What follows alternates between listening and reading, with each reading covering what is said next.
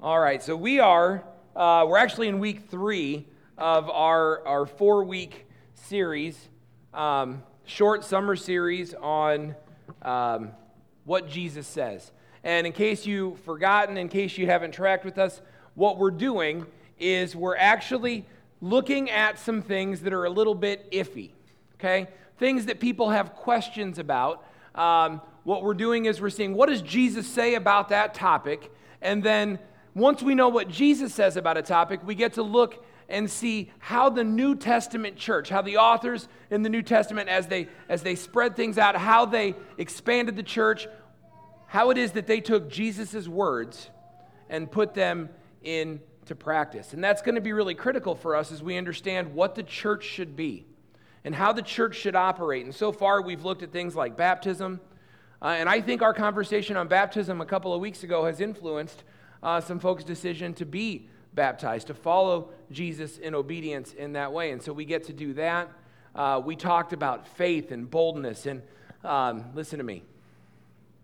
There is no call. There is no place for reserved, wimpy, weak faith in the God of the universe. I mean, think about it. You are here this morning because you're following, presumptively.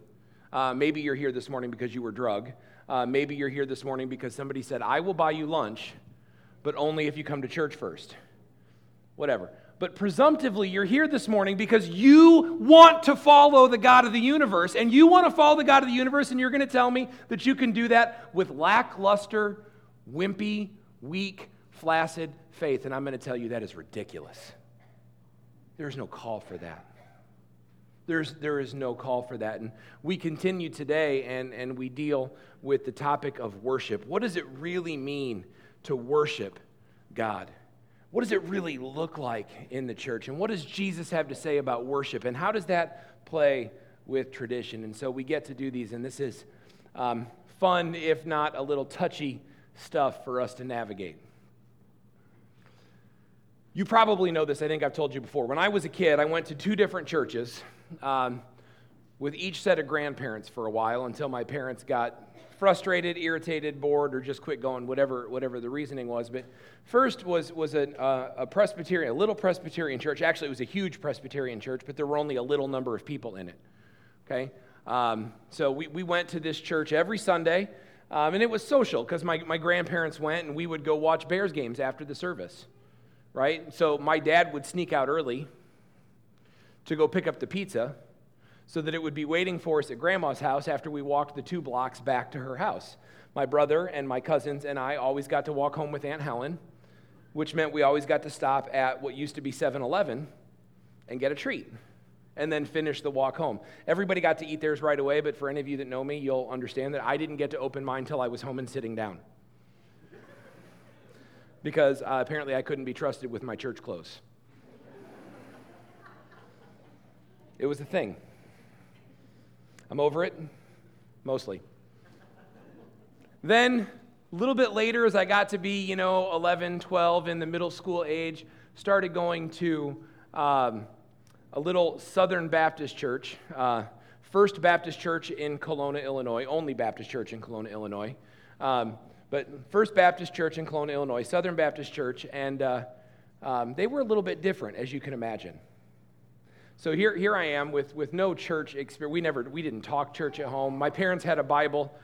It was tucked away in a thing somewhere, and it came out every once in a while, maybe to read the Christmas story or to do something. But went to this Presbyterian church, and it was, for those of you that have come from a faith tradition like that, it was really reserved. It was very liturgical, a lot of repetition. We would repeat certain things every week. We would sing the doxology. We would do a lot of different kinds of things. And there was, you didn't laugh. If you had to sneeze, you did it as quietly as possible. And when your grandma gave you some pocketbook candy, you know what I'm talking about? You unwrapped it as carefully as you could because everybody would turn and stare at you. But there was worship at that church, steeped in tradition. But there was bona fide worship at that church. And then I ended up at this Southern Baptist church, and it was different, man. It was not quiet and reserved, and you weren't really worshiping unless you shouted amen at least once, right? And you weren't going home until somebody answered the altar call. Didn't matter. Like sometimes you'd be singing like the fifth last verse of Old Rugged Cross, and you'd see people looking at each other in the sanctuary going, who's going up? Because you got Pastor Ed. Pastor Ed would stand up here, and he would always, microphone here, hand here, and he would tell you that God was telling him somebody needed to respond before we left today. So then people would be looking around at each other. It was me last week. It's like, you go up there. And so there was worship at that church too. As different as can be from one another in a Sunday morning experience, there was worship. And as different as they could be from one another, they were both steeped in ridiculous tradition. And they were both wildly ineffective in reaching the communities they lived in. One of those churches has since shut down, and another one is probably down to about 40 members, the average age of which is about 75. It doesn't have long left. And the reason for that is because while they worshiped, and they worshiped well in their way, their traditions blocked them from reaching the communities that they lived, respective communities, not together, from the communities that they lived in. And so as we get into Scripture today, we're going to see what does Jesus have to say about worship? What does worship really look like? And what is the mission of the church? And how does this tie in with tradition? And we're going to see how this all plays out. Because the reality is that tradition isn't bad. I say tradition, and there's two camps of people in here. Half of you would look at tradition and you would say, oh, traditions are awful. Anything that's traditional should be shunned. By the way, shunning traditions is a tradition, okay? You can't have a church without having traditions, okay? And we're gonna navigate this, but some of you, when I say traditional traditions, you get upset at traditions. Some of you, when I say traditions, you get upset at me because you think I'm going to say we have to change them. See, we tend to break into two camps in this. One is that if it's not broken, don't fix it. That's a terrible mentality. It won't work. We'll see that in Scripture. The other is anything that you do more than 3 weeks is a tradition and you ought to kill it. Well, that's a terrible mentality. That doesn't work either. Okay? But worship is the necessary function of the church. We, as a church, need to be about the act of worship. And whenever there is corporate worship, traditions will naturally emerge as an aid to that worship. We have traditions. Every church has traditions. Some follow them more strictly. Some will change them as time goes on, but tradition is a natural byproduct of corporate worship. And traditions, by and large, are a matter of form or preference. You know what's interesting? For anybody that thinks there's a natural way that we have to worship, and I've had this argument before. Somebody has said to me, I wonder if the early church would look at what we do and recognize it as worship. And I'm going to say this, I hope not. And that's okay with me.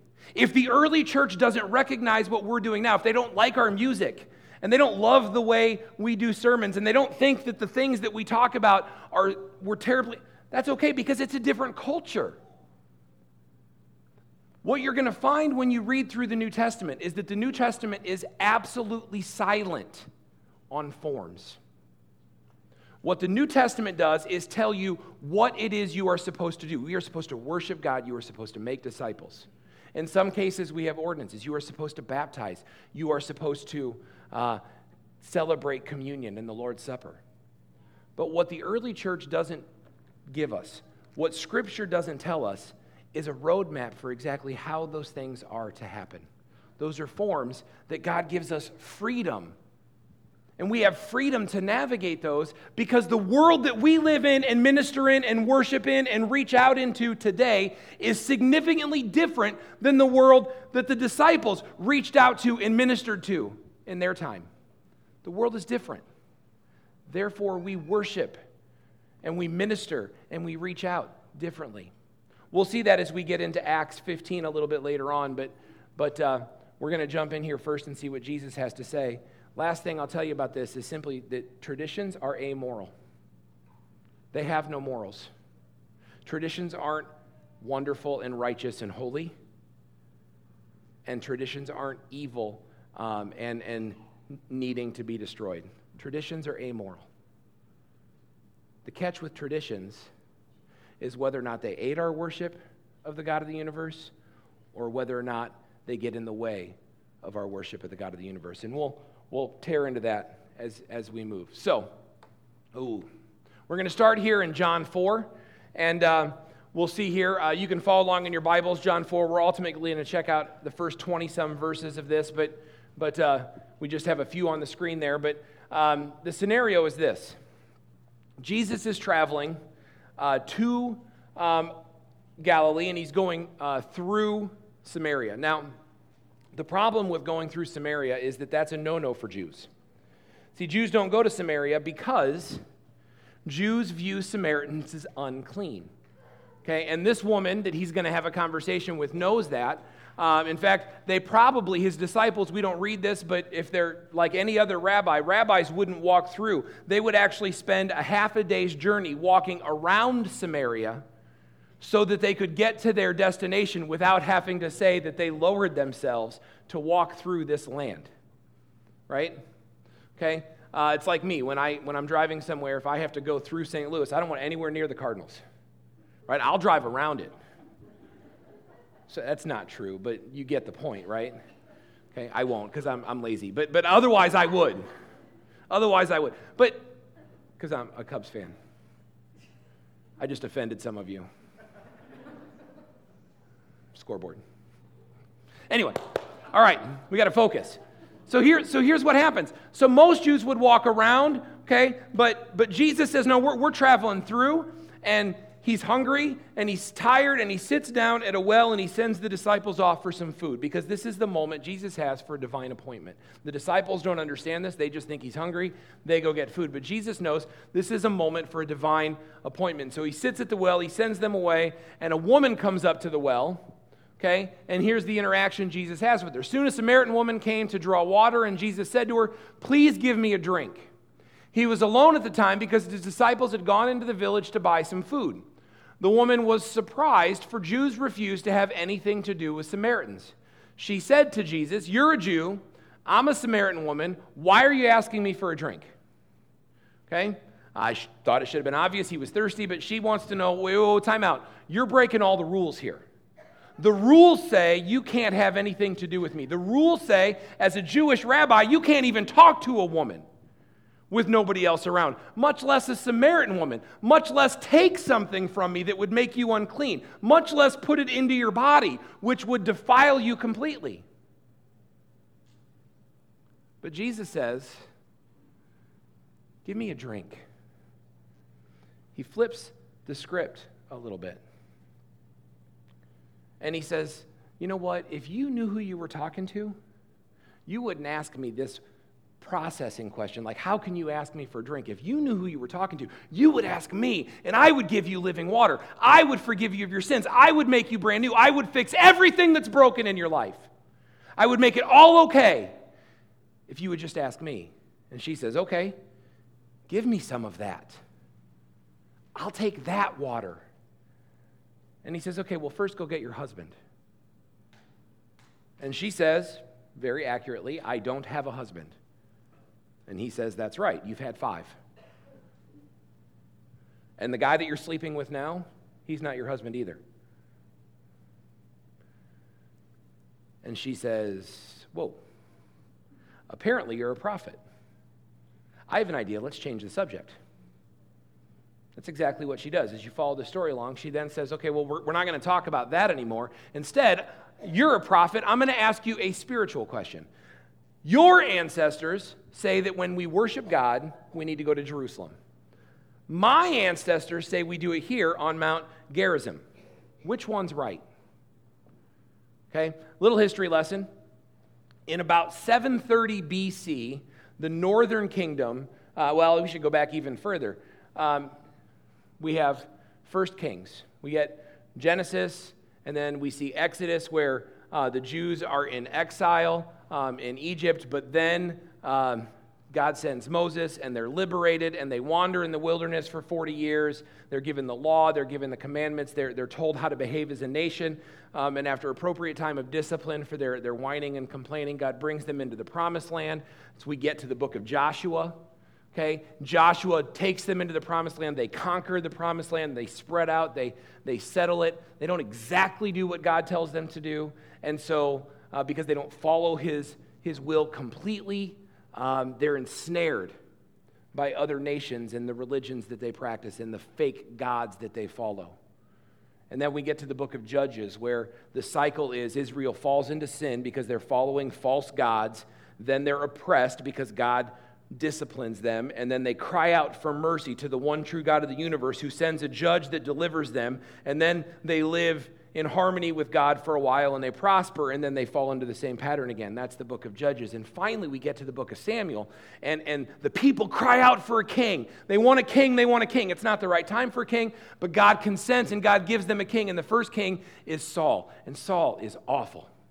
He is a terrible king. It's almost if God is saying to them, you wanted a king? Then we'll give you the best king of your people. And Saul was. He was head and shoulders above the others. He was handsome. He was commanding. He was strong. That's what the word tells us. I didn't decide he was handsome. The Bible says that. Don't get all... Bible says it. And he's commanding, and so people follow him. But Saul does wicked in the eyes of God, and so God says, okay, you had your chance. Now I'm going to show you mine. And he brings in David, a little boy, who he anoints as king. And then the right time he brings David to the throne. And he promises David, it's the Davidic covenant. He promises David all of the blessings. And that he'll always have a man on the throne if he'll only follow him. And David stumbles, he messes up, but he always repents. His heart is good. And David then honors God. And then he has a son, Solomon, who becomes king after him.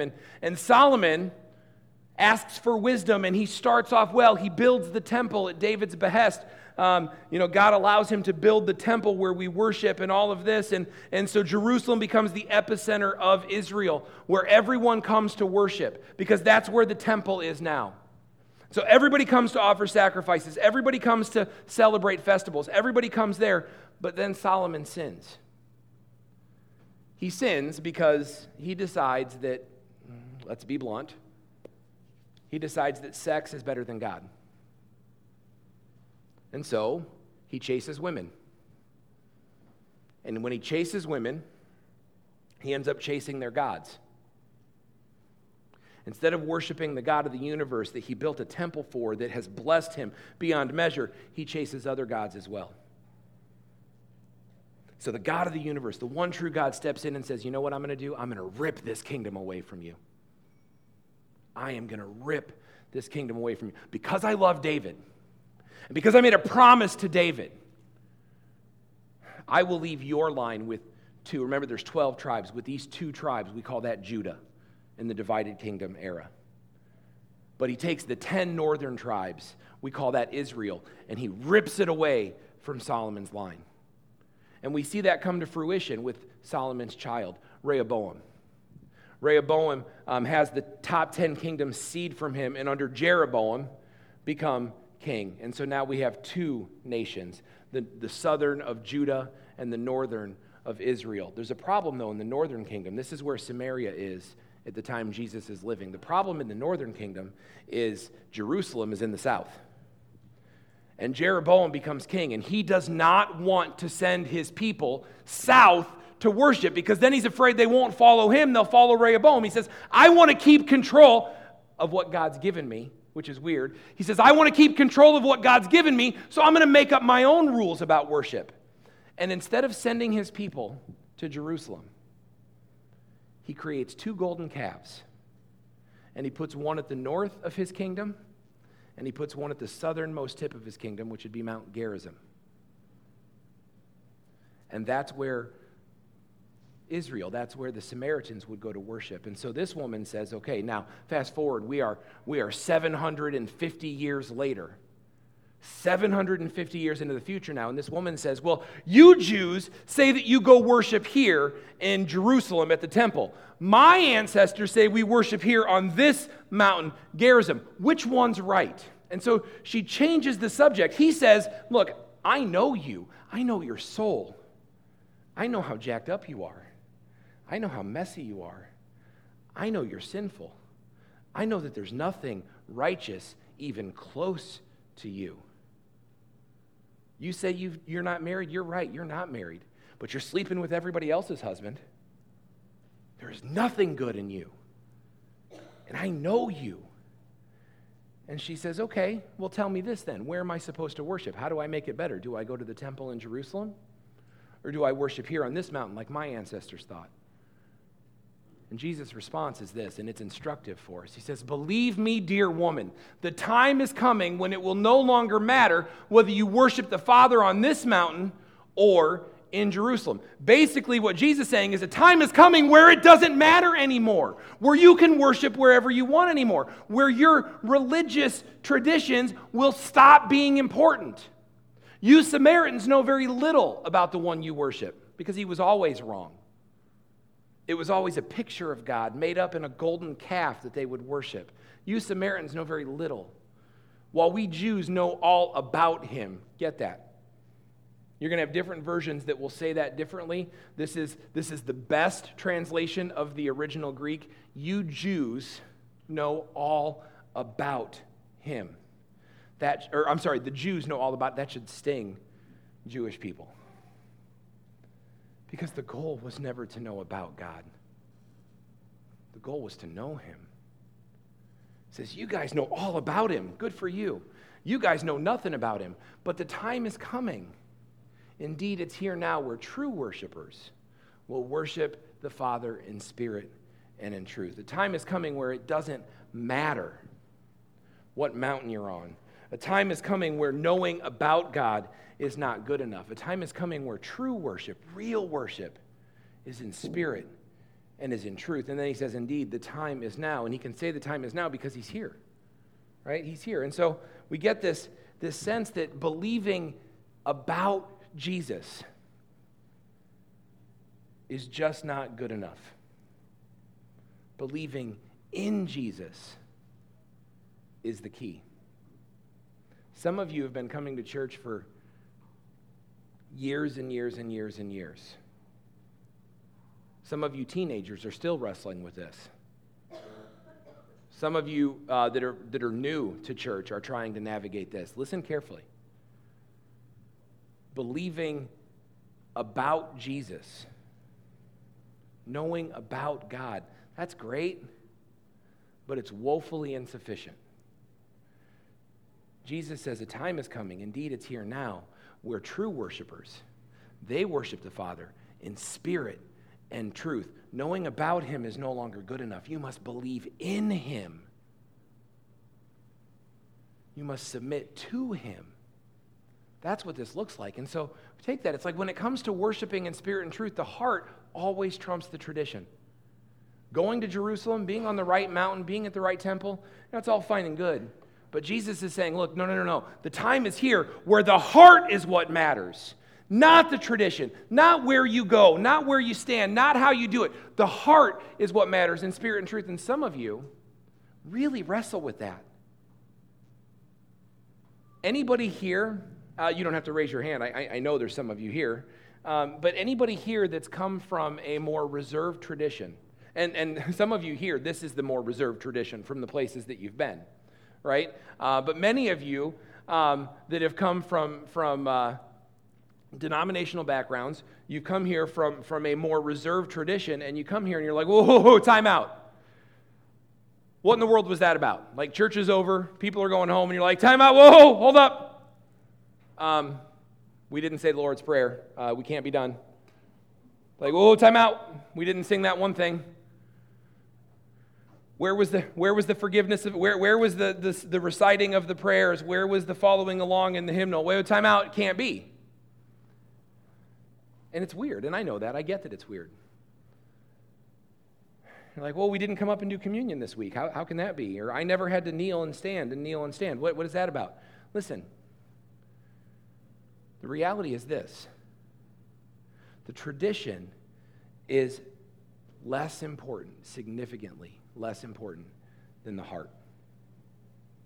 And if you're here and you're worshiping with your whole heart, whether it looks like it used to look for you or whether it looks drastically different than it used to look for you, if you are here and you are worshiping with your heart, then you are worshiping in spirit and truth.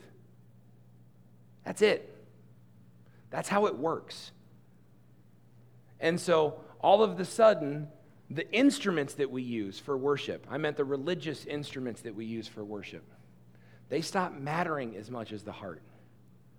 The musical instruments we use in worship stop mattering as much as the heart. The placement of things matters not nearly as much as the heart. What words I use, all of that stuff pales in comparison because Jesus comes on the scene and he says, look, yeah. The Jews were right. Okay, he glosses over that. The Jews were right because they knew more about me than your people did. But that doesn't matter because the time is coming. It's here now where if you want to worship, you worship in spirit and truth. So tradition has its place and tradition is fine, but it is secondary. It is so much smaller than the fact that you know me and you believe in me and you're worshiping in spirit and truth. And that's how you worship. And in doing that, Jesus mocks tradition, which is a dangerous game to play.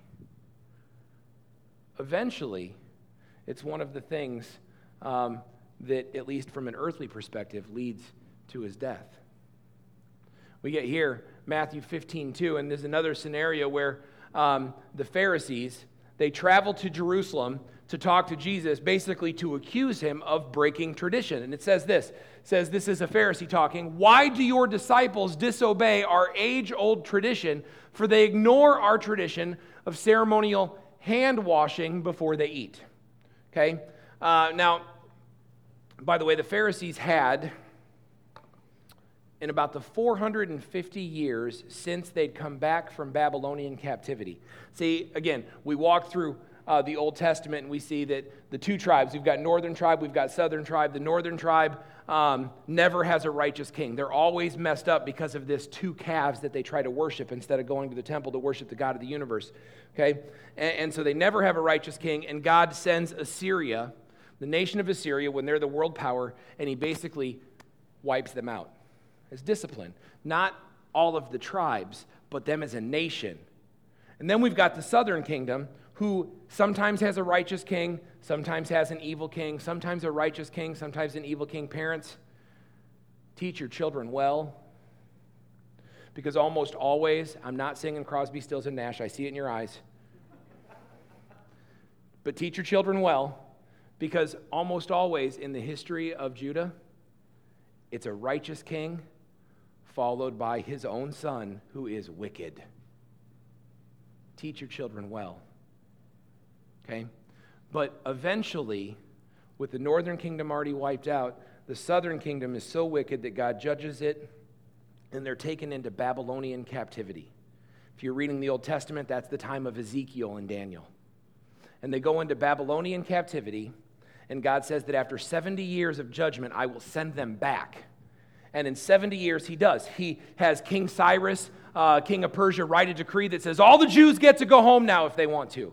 And so many Jews go home, and when they get there, there's a sect called the Pharisees who are like religious lawyers, and they follow the law to the very letter. And then here's what they do. They start making up extra laws. For good reason. They make up extra laws because what they don't want is they don't want you to break the law of God, so they put in like 3 buffer laws. So if you don't break my buffer laws, then you'll never actually break the law of God, right? It's like, guardrails, right? Well before you fall off the cliff, you'll hit the guardrail and correct. And so it's not a bad idea. But over time, what happens is those laws and traditions that they put in place, they become so important. They become as important, if not more important, than actual worship. Think John Lithgow in Footloose. Who's seen Footloose? Come on, admit it. Okay, right? Drinking is bad. We know this. Underage high school drinking, listen, in case you didn't know, kids, underage high school drinking is bad. Okay? We know this, so what does he do in Footloose? Well, we're going to say no dancing. Because when you dance, that's when you drink. Right? So he puts in a buffer law that's supposed to keep them from getting to this one. I didn't say it was a good movie, it's just a thing that's in the movie. Doesn't matter. But that's what the Pharisees do. They set up this system. And here we are 400 plus years later, and the system has become so important. And they come to Jesus and they say, why do your disciples disobey our eight? They're asking the God of the universe, in flesh, God incarnate, why do your disciples break our traditions of ceremonial hand washing before they eat? And Jesus is going to respond in a not so favorable thing. But what they've done is, and this is instructive for us now, they've inextricably connected worship with their tradition. And what they've decided is that you can only worship when you do it a certain way. And I'm going to ask you for gut check time here. Some of you in this room, on both ends of the spectrum, some in a much more traditional, some in a much more contemporary fashion, but many of you in this room have made those same decisions in your own heart. We can only really worship when it's done a certain way. Right? We can only really worship when we sing hymns. We can only really worship when there's a fog machine. Why are you laughing? I'm having these conversations. On both ends. See, some of you think that's ridiculous. I think this one's just as ridiculous. I mean, this one is too. Both. But this is what happens. And it's exactly what the Pharisees did, and it's exactly what Jesus is going to rebuke. This idea that you've By the way, I like fog machines. I'd be okay with it, although I think it might get a little choky in here.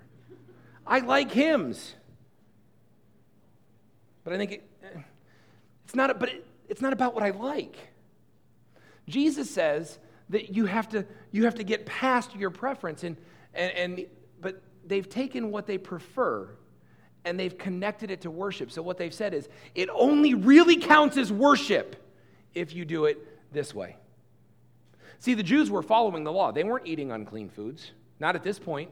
They weren't eating unclean. They were only eating what they were supposed to eat. But the Pharisees came in and said, well, it doesn't really count as worship if you're not doing this other stuff with it. It doesn't really count as singing praises to God if it's not at least 60 years old. Or it doesn't really count as singing praises to God if it wasn't on the radio just yesterday. It doesn't make sense. But that's what happens. Okay? But Jesus, here's what he says. He says, you hypocrites. Isaiah was right when he prophesied about you, for he wrote, these people honor me with their lips, but their hearts are far from me. And what did we say? When you worship in spirit and truth, it's with your heart. It's not believing about Jesus, it's believing in Jesus. It says they worship me with their lips, but their hearts are far away from me. Their worship is a farce. That's an indictment. They're pretending. They're acting. They're showing up. And they're saying the right things. And they're posting the right stuff on Facebook. And they're going through the motions. And they're doing all of this stuff. Right? And they're being public about it. They're making a big show of it. But deep down in their hearts, they aren't surrendered to me. Deep down in their hearts, they're far away from me. Their worship is a farce. They teach man-made ideas as commands from God.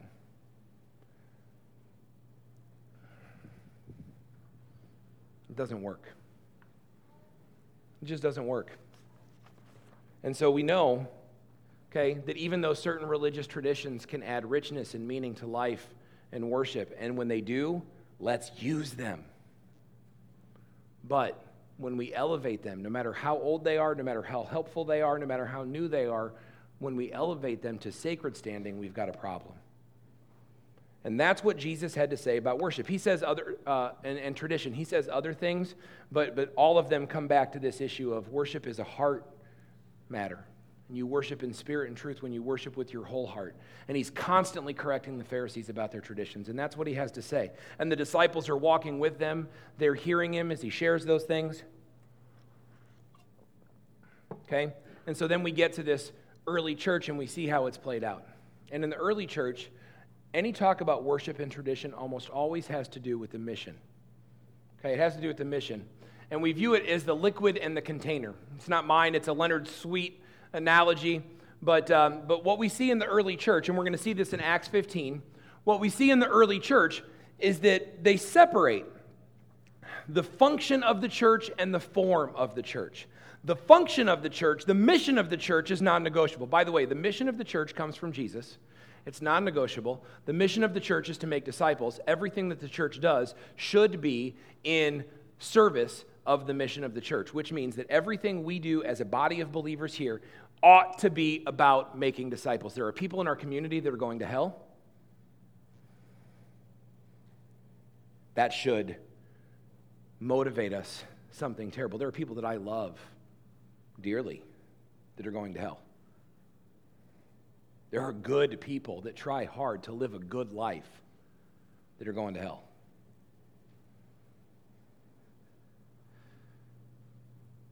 You say, why won't God do something about that? Well, he did. It's called his church. And he gave us one mission. And the mission of the church is to go and make disciples that make disciples that make disciples. And it is to storm the gates of hell that will not stand against us. It's the mission of the church. And it's non-negotiable. And it happens with the gospel. And the gospel is this precious liquid. The gospel never changes. The gospel message, Christ crucified, is always truth, no matter where you are, no matter when you are, no matter what culture you live in, no matter what time that culture exists. The gospel message always stays the same. It's precious and it cannot be messed with. There are churches that mess with the gospel message of Jesus Christ. We have nothing to do with those churches. The gospel message of Jesus Christ is sacred. But the container that holds it can and must change to fit the culture that you live in. Think about it. You have this life-giving drink. But you're trying to give it to people that don't know they want it. Shouldn't the container that I put it in be something that engages the people I'm trying to give it to? The container has to change to fit the world we live in. And we get the first time we run into this is in Acts 15. See, what happens is we have a group of Pharisees that have become Christians. So they're Christians of the Pharisee sect. They are believers. The Bible is clear in Acts 15. They are believers. They are Christians. Okay? We would call them Messianic Jews today. Right? Jews that have submitted to Jesus but still followed their Jewish heritage. They're Pharisaical, okay, from the sect of Pharisees, Christians. And they come along and they see what Paul and Barnabas are doing on these missions where they're sharing the gospel with Gentiles, and Gentiles are coming to Christ in droves. They're being baptized. They're going out and they're making disciples, and the church is building through Gentiles, and these Pharisaical Christians come along and they say, well, time out. That's not okay. They've got to be circumcised first. Circumcised is code for they have to become Jewish. More or less saying, they can't be Christians unless they follow all of these traditions that we follow. They have to do it our way. And it gets so heated that this is where we get the very first church council. In Jerusalem. They travel. I mean, they're on a missionary journey, but it's so important that they stop their journey and everybody travels to Jerusalem to meet with the disciples and to meet with the Jerusalem church, and they have a church council. In the church council, where they're arguing back and forth about whether or not you need to be Jewish or not, Peter stands up and he says, okay, look, you know that I was a Jew among Jews. You know that I followed the law. And you also know that at one point in time, God came to me, and we read about this early in Acts. He's on a roof in Joppa, and he's praying. And God comes to him in a vision, and he speaks to him audibly, and he says, you know what? There is no more unclean. Get up and go to Simon's house. Get up and go to Cornelius' house. Cornelius was a Gentile. Peter doesn't want to go to Cornelius' house. He's never been inside a Gentile's house. He doesn't want to eat with Gentiles. He doesn't want to be unclean, but he does what God tells him. Good idea usually to do what God tells you. He goes, and God says to him, hey, teach them. He teaches them. They submit to Jesus. They become believers. They're baptized in the name of Jesus Christ in the power of the Holy Spirit, and the Holy Spirit comes upon them. And Peter sees that the gospel is for everyone. And he stands up in this council where they're arguing, and he says, this happened to me. I did this because God said it. And so here's what we believe. This is a grand statement. We believe that we are all saved the same way, by the undeserved grace of our Lord Jesus Christ. You can't get past this. Peter stands up and he says, no. Listen, there is no other way that this happens. There is no other thing that happens to make us saved. You don't have to be circumcised. You don't have to become a Jew. You don't have to do any other kind of thing. All you have to do is trust in the grace, the undeserved grace of the Lord Jesus. That's it. That's why in our statement of faith, we say in our belief statement here at Blessed Hope, some of us will talk about this in the membership class today. After talking about who Jesus Christ is, we say that he atoned for the sins of all who trust in him alone. There are many statements of faith out there that will tell you that Jesus died for sins and that you access that through means of grace that the church gives you. Many churches here in town that will tell you that. You access the forgiveness of Jesus by going through rituals in the church. How is that different from being circumcised? How is that different from needing to become a Jew first? But I read Peter, and Peter says, we believe that we are saved by the same, we're all saved by the same way, by the undeserved grace of the Lord Jesus. There is no other thing that you have to go through. There just isn't. And then Peter stands up, Paul and Barnabas stand up, and they share everything that's happened. And they're still arguing and debating. And finally, James, the brother of Jesus, who's the leader of the Jerusalem church at the time, here's what he says. He stands up and he says, and so my judgment is this: we should not make it difficult for the Gentiles who are turning to God. I want you to look at that statement, write it down, underline it in your Bible, write it on your notes, do something with it so that you do not forget.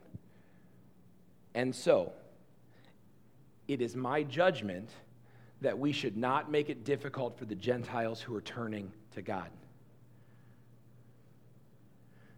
Now, unless you are here from Jewish heritage, say thanks. Go ahead. You can do it. It won't hurt you. It's like a conversation I have with my kids. It doesn't hurt to say thank you. It don't cost you nothing. Because that's you and I. We are the Gentiles that James is referring to. And James says, it is my judgment that we should not make it difficult for the Gentiles who are turning to God. That's in our DNA. As a Christian church, that's in our DNA. As Blessed Hope Church, it's in our core values. It's in our DNA. We are relevant. We have a core value that says we will be relevant in the world that we live in. We will make a difference where and when it matters. We will not put stumbling blocks in front of people. We will be as inviting to people as we can. And if they are going to trip over something on their way to the cross, it's not going to be us. And we are going to be bold. We are going to do things that haven't been done before if we have to reach a community that's on its way to hell. Why? Because it's our judgment, agreeing with James, that we will not make it difficult for people that want to turn to Jesus Christ. That's the mission of the church. And the mission of the church is non-negotiable. Listen. The mission of the church is non-negotiable, and it's to make disciples. And everything that we do is in service to that mission. And I tell you what, if there is a tradition that helps us lead people to worship, then we are going to employ it, and we are going to exploit it, and we are going to use it. And if there is a tradition that gets in the way, not of our worship, we can gather together as believers and we can worship in any way, shape, or form. But if there's a tradition that gets in the way, then we are going to discard it. Because what's our judgment? We agree with James. We will not make it difficult for the Gentiles that are turning to Jesus Christ. We won't get in their way. We won't stand in their way. Nothing.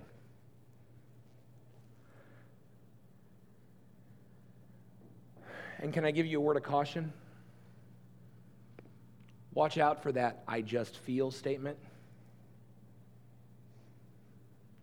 Many of you, if you know me well enough, you're like, well, that guy is as far from traditional as you can get. It's actually not true.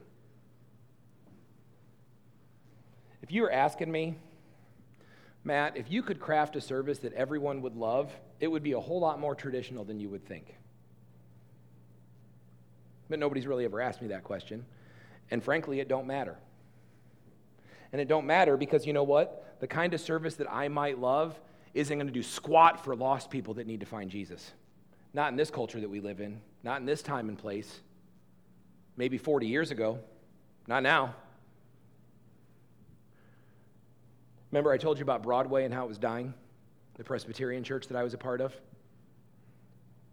Lives in a heavily Hispanic community with about 40 people, average age of 75, that are about as white as you can be. I served there for a while as an interim pastor. Actually, not even a pastor. I didn't get to do any leadership with them. I tried. It didn't necessarily work. I just went to preach once a month while they were trying to figure out who they were going to hire. And my advice to them was hire Hispanic. Your church is dying. You live in a Hispanic community. Yeah, it's going to look different. Yeah, you're going to sing different songs. Yeah, you might even have to do some things that are bilingual. But your community will be reached with the gospel in a way that you aren't doing it, and they refused. And you know what I heard over and over again when I floated that out there was, well, I just feel like that won't be fair to the people that are here. I just feel like that's not really the way that you worship well. I just feel like, time and time and time again, I just feel like. Watch out for that. Don't do that. Embrace this reality. This is not about you. The mission of the church is about the people that need to know Jesus Christ. And the mission of the church is not negotiable. And the mission of the church matters. That's how it works. And that's why we get to do fun things like baptisms. Because we are about the mission of the church. We are about people submitting to and following Jesus. So here's what we're going to do. I'm going to ask the ushers to come forward. I'm going to pray for us. And I'm going to encourage you. Okay, I'm going to encourage you wherever you're at in terms of this. If there's submission that you need to do, if there's repentance that you need to do, if there's just surrendering to Jesus in obedience, whatever it is, I'm going to ask you to do that in your heart. We want to be worshipers that worship in spirit and truth. Okay? So we're going to pray, and we're going to collect this morning's offering. I'm going to remind you, if you're visiting with us today, you are under no obligation to participate in this offering. That little connection card at the bottom of your bulletin, you can fill that out, drop it in the offering plate as your way of saying that you were here this morning. Also, come to the Welcome Center. We've got a gift for you after the service, our way of saying thanks for worshiping with us. Okay? But we're going to pray, and then after we pray and collect the offering, we've got some baptisms, which will just be a whole lot of fun. Heavenly Father, God, we just come before you this morning, and again, we just thank you for being the God of the universe that loves and cares for us. We thank you that it was your Holy Spirit inspiring the words of James and inspiring the penmanship of the New Testament and all the action that came from that it is your judgment that you would not make it difficult for the Gentiles that are turning to Jesus Christ. Because, God, that's our heritage. And we are those Gentiles that have turned to follow Jesus, and we want to make inroads into this community. We want to bring people to real faith, faith that matters, faith that happens with worship in spirit and in truth that makes a difference. Father, we thank you for that reality, and we thank you for the privilege that it is to participate in that mission. Oh, God, it matters so much. Love you so much, and we praise you, and we thank you. Amen.